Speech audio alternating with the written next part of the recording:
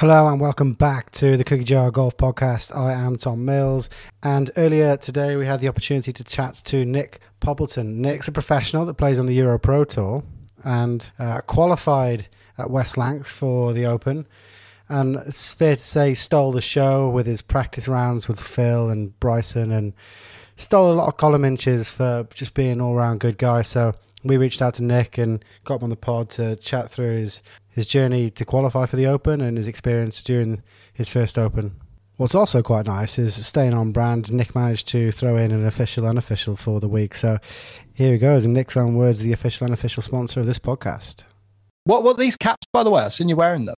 The Pharaoh Golf. So they're just quite a fresh new company. The friend of mine, Alex Stubbs, is part of the team and the guy that caddied from the Open. So they're just basically... One of the guys is obsessed with hats, one's obsessed with dogs, so I put it together, and that's actually his dog. So from Egypt, actually rescued it, and that's the sort of thing. They donate 15% of what they make on every hat to a dog charity in Oxford, and the end goal is that they can open up their own dog shelter in the future. So for me, being dog obsessed, it was like, yeah, and free caps, being from Rotherham, perfect. I'll have some of those. Love it. Watch this.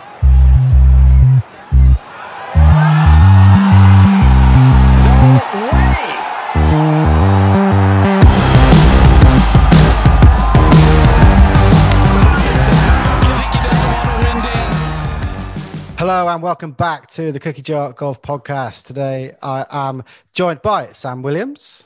Greetings. I'm, of course, Tom Mills, and we are joined by professional golfer Nick Poppleton. Nick, how are you getting on? I'm good, man. How are you guys? You all right?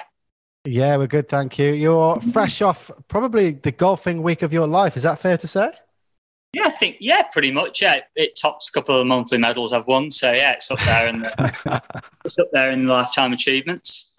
You stole a few column inches, didn't you, over the course of the weekend, Nick? I thought closely you were kind of nipping at Bryson's heels in terms of column inches written. I just saw Golf Digest, Golf World, everyone going mad, and I've been kind of following it a little bit throughout the week, and I just had to get in touch. So really kind of glad you managed to join the pod, and looking forward to cheering through it with you. Hey, mate, appreciate you everything that you do to raise the profile of golf.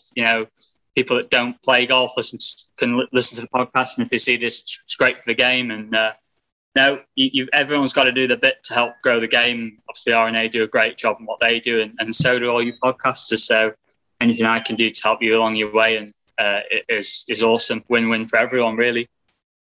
Oh, absolutely. And I think for those people that aren't in the know about this particular story, Nick qualified West Lancs for his first Open.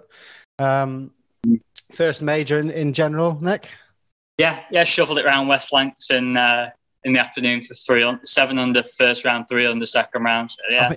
I mean 7 under is not an easy score around West Lancs either, is it? It's a tough track up there. Yeah, it's a good track actually. Funny story, mate.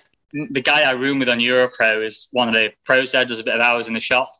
And my first stage, I'd not played a practice round, and he's like, "Oh, don't worry about it. Like, it's all in front of you." And literally, I was faced with like 5 blind tee shots. I was like, yeah. How is that all in front of you? If anything, it's the opposite of all in front of you. All I can see is hills. I was like, it's a good job the course guys are good, or I would not have been playing final stage. And obviously, final stage, you know where you're going then, don't you? So you can, you can shuffle it around and try and put lights out a bit. And going down that sort of final round, the second round of the qualifying, obviously you've had quite a clear. You've won by 3 shots there, haven't you? But is it going through your head those last qualifying rounds? Does it start to enter the brain? Yeah. If you're not shitting your pants, it doesn't mean anything, does it? Like, every player's in the same boat. I mean, I made a birdie on the 6th hole, I think it was. No, sorry, the 5th hole, which happened to be my 14th or 15th hole. I hit a driver down this par 5, and I have skipped the track like 300 yards. I have bomb rat hooked this thing down this dogleg to the left. And I'm like, oh, sweet. I've got 130 yards to this par 5, back left flag, down gale. I'm thinking, all you've got to do is dump this in the middle of the green, 2-putt, sweet as a nut. And I knife this thing. It's still going up as it gets to the flag at the back. Bounces on like the back edge. kicks through into this long chod, and I'm like, well, I didn't want to play the Open anyway. And then I got lucky. I played a great little chip shot into the bank, bumped it up to like 10 foot and hold it for 4. And that was the first time I sort of really looked at a leaderboard. And that was to get me to 11 under. And the nearest to me was 5. So I got 4 holes left to pay. So you're just thinking, like, shovel it around, like, just literally nudge it forward off the tee. Fairways and greens. Yeah, which I did. I bogeyed the par 3 after that, and then I hit it off the tee on the next and hit it into a divot, wedged it onto the front edge, 2-putted. Just did some like really, really boring stuff at the last 3 holes. And then it never really hit me because I was never under the cosh. Whereas the guy that qualified as well, apparently he went ape shit over the last 5 holes. Literally hold like 200 feet worth of putts to get in the Open, to get through by 1. And he was like, you could see it as he walked off last, he was shagged. He was absolutely knackered. He just broke down in tears and was like, what has just happened? And me and Kinnear and a couple of lads were on the green around like, that is just nuts. Like, they never hit me. And Kinnear's like, yeah, but you just qualified. And I'm like, yeah, but the fashion it was done in was, for him, was just mental. Whereas for me, it's a bit different. Obviously, it hit me a bit, obviously, when you get to the Open. But as far as getting there, it was just a strange old journey for me. Yeah, sounds it. And when you do qualify for the Open, you go home and you rest your head for the first time. What's the first thing you do? Do you get accommodation sorted? Do you just get your caddy sorted? What do you do? So I went straight to the Europro. So I was playing Europro that week. So I literally got in my car, drove straight to the Europro. Lads took the piss out of me. They were in the accommodation already. Oh, fucking hell, Open players here. It's like usually that. Then it hits you when you start. You think, oh, I've got 10 minutes. I'll look for the accommodation, see what I'm saying, and then you go, oh shit, it's going to cost me $5,000 for a week. It's like Jesus. Like if you want to stay in Sandwich, you were looking about $3,000 to $4,000 when I was looking, $3,000 to $5,000. Wow. And then I stayed in Margate, which is like 25 minutes, 30 minutes away, and it cost me $2,000 for the week. But that I think that's the nature of the event now. It's got so big and the money's that good in it, and there's so many people on site that people want to cash in, which is fair enough. I don't mind it. Is what it is. You're playing for a lot of money, so why shouldn't you spend a lot of money? It's strange because you don't think it affects the players. Like, you just think it affects the people who want to go down. Like, I'd never thought of it like, it affects the player, especially you who qualifies late. Yeah. It's suddenly going to hit and more, then there's isn't it? less options as well. And COVID didn't help this year because, like, I quite fancied a proper spectator Open, like stay in a tent with the spectators and have a barbecue at night and a beer as you're playing, like, chuck your tour bag in the tent at night, and like a proper Open experience. You hear a lot of guys go there and play in the teepees, don't they? And like stay on the site and be like, oh, how'd you get on? And a genuine fan experience as a player. But you couldn't do that because of COVID. Obviously, certain hotels were the only hotel you could stay in, or you created these bubbles, which we were in, which obviously that's what we opted for because the hotels were like £350 a night and I'd need 2 rooms. So you were looking at like you talking $6-7 for your team for the week. That's absolutely absurd. That's absolutely crazy, isn't it? And like, it includes breakfast, don't worry. Right. Okay. No problems then. But you look at it, you think the, top 50 in the world, it literally makes no difference, does it? But, kind of when you're kind of working qualification, you're playing, week to week Euro Pro, it's a little bit more of a struggle, isn't it? Let's be honest. It's really competitive in that kind of level. So, that's mental. Talk us through a little bit about the week. So you've made some waves this week for being, pretty candid with kind of response. You had a really good practice round, I think. Was that on the Wednesday or Tuesday? I think it might have been Tuesday midday. We played. Yeah.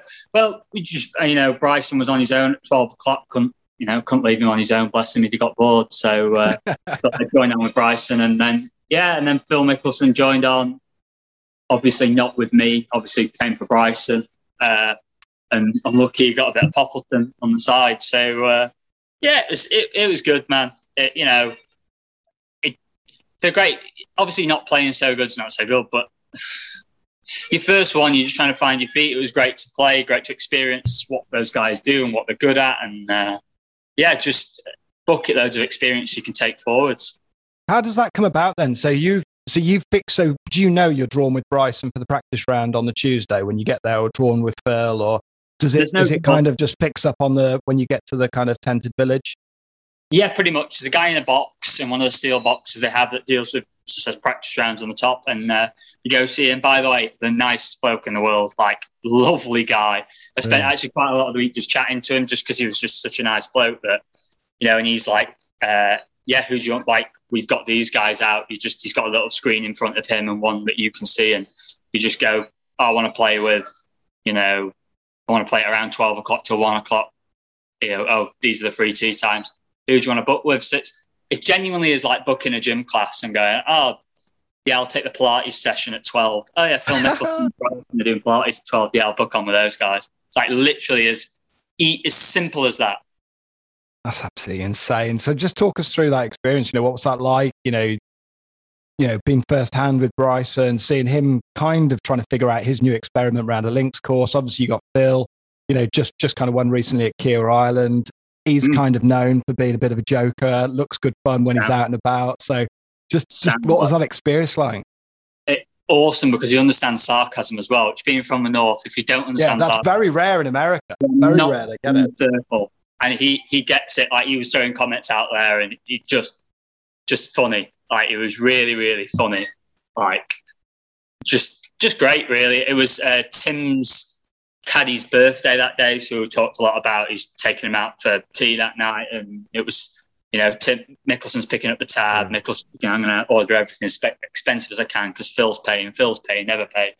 So it was just a good crack, really. Mickelson and Bryson, I just let them do their own thing. They had sort of launch monitors and GC quads going on, so they were taking their numbers every shot and just really dialing into what they were doing, and I just left them be because too much for me, mate. I'm a simple northerner. I just need to.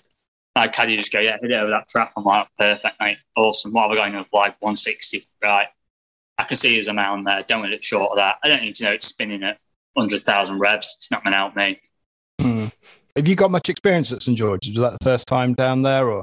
No, I finished top 10 in the Southeast Links that they run around there, but that's St George's and St Port's. And then I played British Am when it was there at Prince's and St George's. So I played it a couple of times. Yeah, it's a bit different with the grandstands up and with actual rough as well.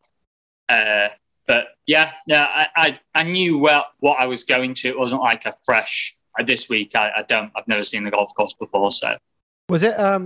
There's a lot of talk about it being, so much rain in the weeks leading up to it, and then obviously it was just like perfect weather on the first couple of days. Was it a little bit easier than you thought it might play in terms of the course and how soft it was, really? Links is the way that they do it's a funny one. So if it rains, the rough's thick, and it's wet and a bit claggy. So then that's a disadvantage. Whereas then if it's dry and baked, you get a bit of run on the fairway, so you can kind of hit less off the tee, makes it less stressful off the tee. But then going into the greens is a bit hard. So links can play either way. You can take it either way. You can say, oh God, I'm hitting it crap off the tee. So if it's baked, perfect, because then you can probably hit some irons off the tee and keep it in play a little more. And especially around St George's, there's a lot of fairways that camber either side and like playing dog legs where you're hitting across the fairway. So that was always going to help the shorter players when it was soft, I think, because they could sort of attack it a little bit more. Whereas if it was baked, it was going to play, a little bit more conservative off the tee because you don't want to hit it in the rough and the ball's bouncing through the fairways. So it can play either way. The weather conditions, you've just got to figure out which way you're going and what it is for the week. But it was in the middle, really, of it being too soft and too firm. It firmed it through the week, which was nice, but the fairways were never firm. The greens were a little bit firmer as the week went on, but not massively.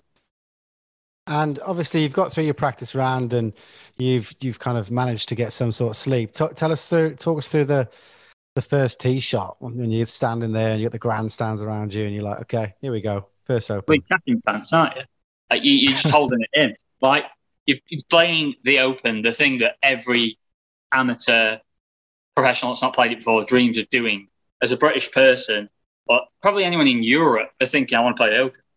Masters is great and all that, but that's probably more of an American thing, or maybe they meant like the US Open and stuff. But yeah, you're shitting your pants, which like it wouldn't mean anything if you weren't doing that. So you've got to embrace it and crack on. If you top it off the first, there's a little path that runs down, little Hogan's Alley, so it's fine. I'm just going to relate this to my own medal performance. I'm usually cacking it on the first tee of a normal medal because I am just a sub-average golfer. It gets to does it get to a stage where you suddenly feel like, yeah, okay, this is normal. I feel normal. Let's just take it to the course. When does that sort of kick in? Yeah, when you've kept a tee shot on the planet, that usually helps. And you've hit into when you've hit a golf shot, that helps. Like I flagged my 3-iron on the third. The long par 3, I was like, all right, okay, now I'm settled. I've done what I need. I've done the job. Like down 2, I've shoveled it down to a made par. Right, flag the 3-iron. Right, we're away here because there's not much more going on than that. Like, you can get it round other than that. Am I right in saying you started off with a birdie as well, first hole of the day? Yeah. Birdie the first. Yeah. That's an incredible scene. So I mean, how often do you get those butterflies when you're playing? So obviously qualification and playing the Open. Do you get that a lot when you're playing week to week out on the Euro Pro so much? Was it really? Not because really, that's why you do it, right? Yeah, you might get it in the last round if you're bleeding, or maybe coming up to the last couple of holes, you might feel like, right, okay, but depends what kind of guy you are. Some people like fist pumping round 1 on the first, like they've made a par putt. And I'm just like, nah, man. Like hole 70, 71, 72, that's when you fist pump. That's when it actually means something. Like you're trying to take a trophy home then. You're fist pumping mid-round, round 2. Like, no, I'm not for that. Like it gets me more around the back end when it's sort of game time, or, on the first when it sort of means something like it did there. Yeah, I saw Poulter getting the crowd G'd up on Sunday. I think he holed a birdie putt on 16. Was it like 16 or something? He's 2 under par. He's 10 shots off the lead. I mean, love Poulter, love the enthusiasm, but it's like, what are we getting everyone revved up for here? He's a good guy. He loves it. In fairness, you know what? I don't mind that because that's when the spectators are there to, definitely. They want the money's worth. They charge a lot to go and watch golf now, and you charge a lot to buy a Open T-shirt. So it's like, you've got to give the fans something, haven't you? And we couldn't give them any good golf, so we've got to give them something. What's it like with the crowd, though? You're drawing a lot of energy off the people you get back from them. Is there, what's it like playing in front of that, kind of, in front of all those people? You got a mouthy sister, then it helps. Yeah, sister was absolutely mouthing off at me all the way around. Like, you've just tapped in from a foot, Megan, for a triple. It doesn't deserve a go and it. Maybe that's something you experience more as you go along, and the bigger your name is, obviously, the more following. I mean, Mickelson's following's mental. McIlroy's. We were on when I was watching actually the last day. McIlroy was teeing off with I can't remember, Horsfield, and the grandstands went from you couldn't get in a massive queue to empty. And I'm pretty sure the guy behind them was it was 2 world-class players. They're oh no, we don't want to watch him, we want to watch McIlroy. So the following, obviously, he'll be used to that, but it definitely helps draw something from it. What was the kind of big highlight for the week? Any huge sort of takeaways? Anything? Do you feel like you've kind of left maybe the Open experience with revelations and you kind of things that you're going to apply back on tour? That is, has it made you a better player? Have you realised, have you learned anything new about yourself? Confirmed what I already knew is how good their short games are, and how they are impressive, but they're almost unimpressive with their impressiveness. Yeah. The short, McIlroy. I did a bunker thing where I just played 4 shots, and it's a baked green. It's downwind. It's mingy. I picked out 4 flags, and for 4 shots, I've done 8 foot 4 shots. So that's an average of 2 foot a shot. It's just you're getting them all up and down every time. And McIlroy did 7 shots in 13 feet.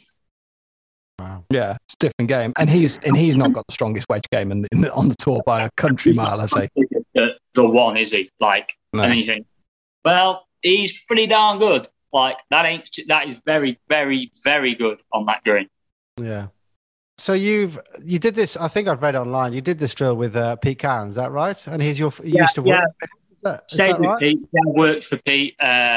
Used to pull pints at the range and serve customers, and then did that sort of in the pandemic dried up a little bit, so I went to work for Iceland, and I did that with Pete. And I've always done sort of stuff to get you ticking before you get going. And has he always been involved in sort of coaching you, or is that a recent, or just for this week? No, Pete's always been part of my journey massively. Can't thank the Cowan family enough for everything they've done. Even his sons, his grandson, his wife Fran. Yeah, they've done so much for me, and obviously Kate, who manager at the range. So massive help. And then my coach Nick Hubie obviously wouldn't be. Well, I say he wouldn't be as good a coach as he is if it weren't for Pete, but I'm sure he would be. But Pete's obviously helped him along on his journey, which helps me in turn and all Nick's players. So we owe Pete a lot. And does it bring a level of calm to the camp when someone has been there so much and done and seen so many things, when you can be there on the depends what mood just giving advice? Depends if he's just got stuck on the Dartmouth tunnel for 2 hours trying to get home. It doesn't bring much calmness then. So you've just checked in. I think we're talking to you on Zoom now. It's 11 o'clock on Monday. We've got in the background some books. I think it looks, they're not ornamental. I thought they were sort of part of this. Okay, they're very smart. Encyclopedia Britannica. Well, hopefully, we're hoping that there won't be any time spent reading those over the weekend. You're at Celtic Manor, aren't you? So how does that work? You got a sponsor's exemption for the week after the Open to go and play? Yeah. No, my management company have got me in. I've just signed with them. So ICM Stella Sports and Matt Wiley's helped me along. So it's great to have another crack at the whip and have another go at playing with some of the best players in the world and try and find my feet and move forward. Just very, very lucky and privileged to have any opportunities above Europro to play in. Obviously, I've got a full Europro card and it's great. And I'm obviously missing a couple of events because of this, but I'll miss them every week if I can play anything European or Challenge Tour.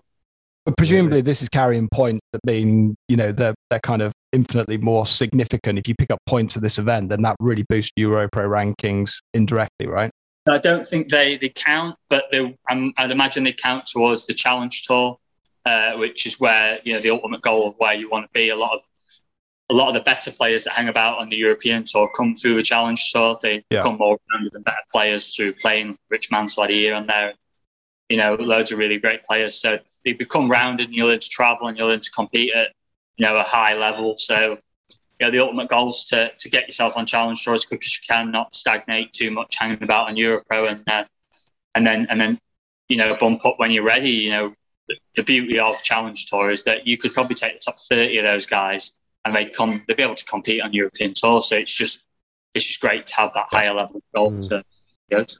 Well, Marcel Seams, another example, wasn't he? He was playing Challenge Tour only last season, I think, wasn't he? We've had Richard Mansell on the pod as well, who's obviously with Modest and had another kind of pretty, he's having a great season, isn't he? Again, it's like you say, everyone always says how competitive the Challenge Tour is, and that top half really is.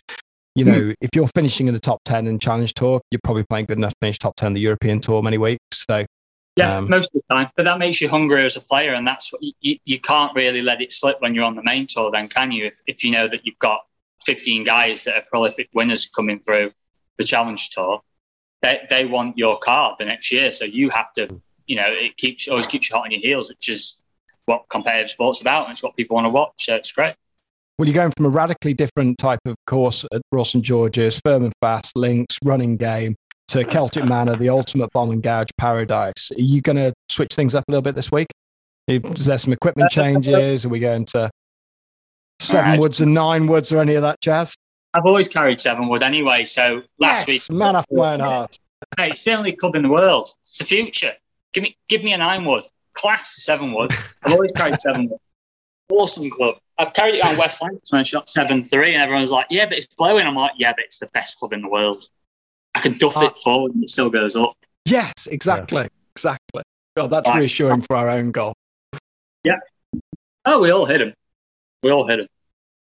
But we're extremely conscious of your time, Nick, and you've been very generous on the Monday. And I know you need to get out there and do some practice rounds ready for the Celtic Manor. So, Got to find my golf swing. we're going to be rooting for you. We're going to be hoping that we make the cut and hopefully push up the leaderboard. So, Appreciate it. really appreciate you coming on and taking some time thank you with for us. your time. Thanks for everything you do. Like I say, it's you're giving your time to do podcasts that raise the profile of the game, and that's what what we all want. No, it's a pleasure, Nick, and best of luck this weekend at Celtic Manor, mate. Thank you. Appreciate it, fellas. Take it easy. Watch this.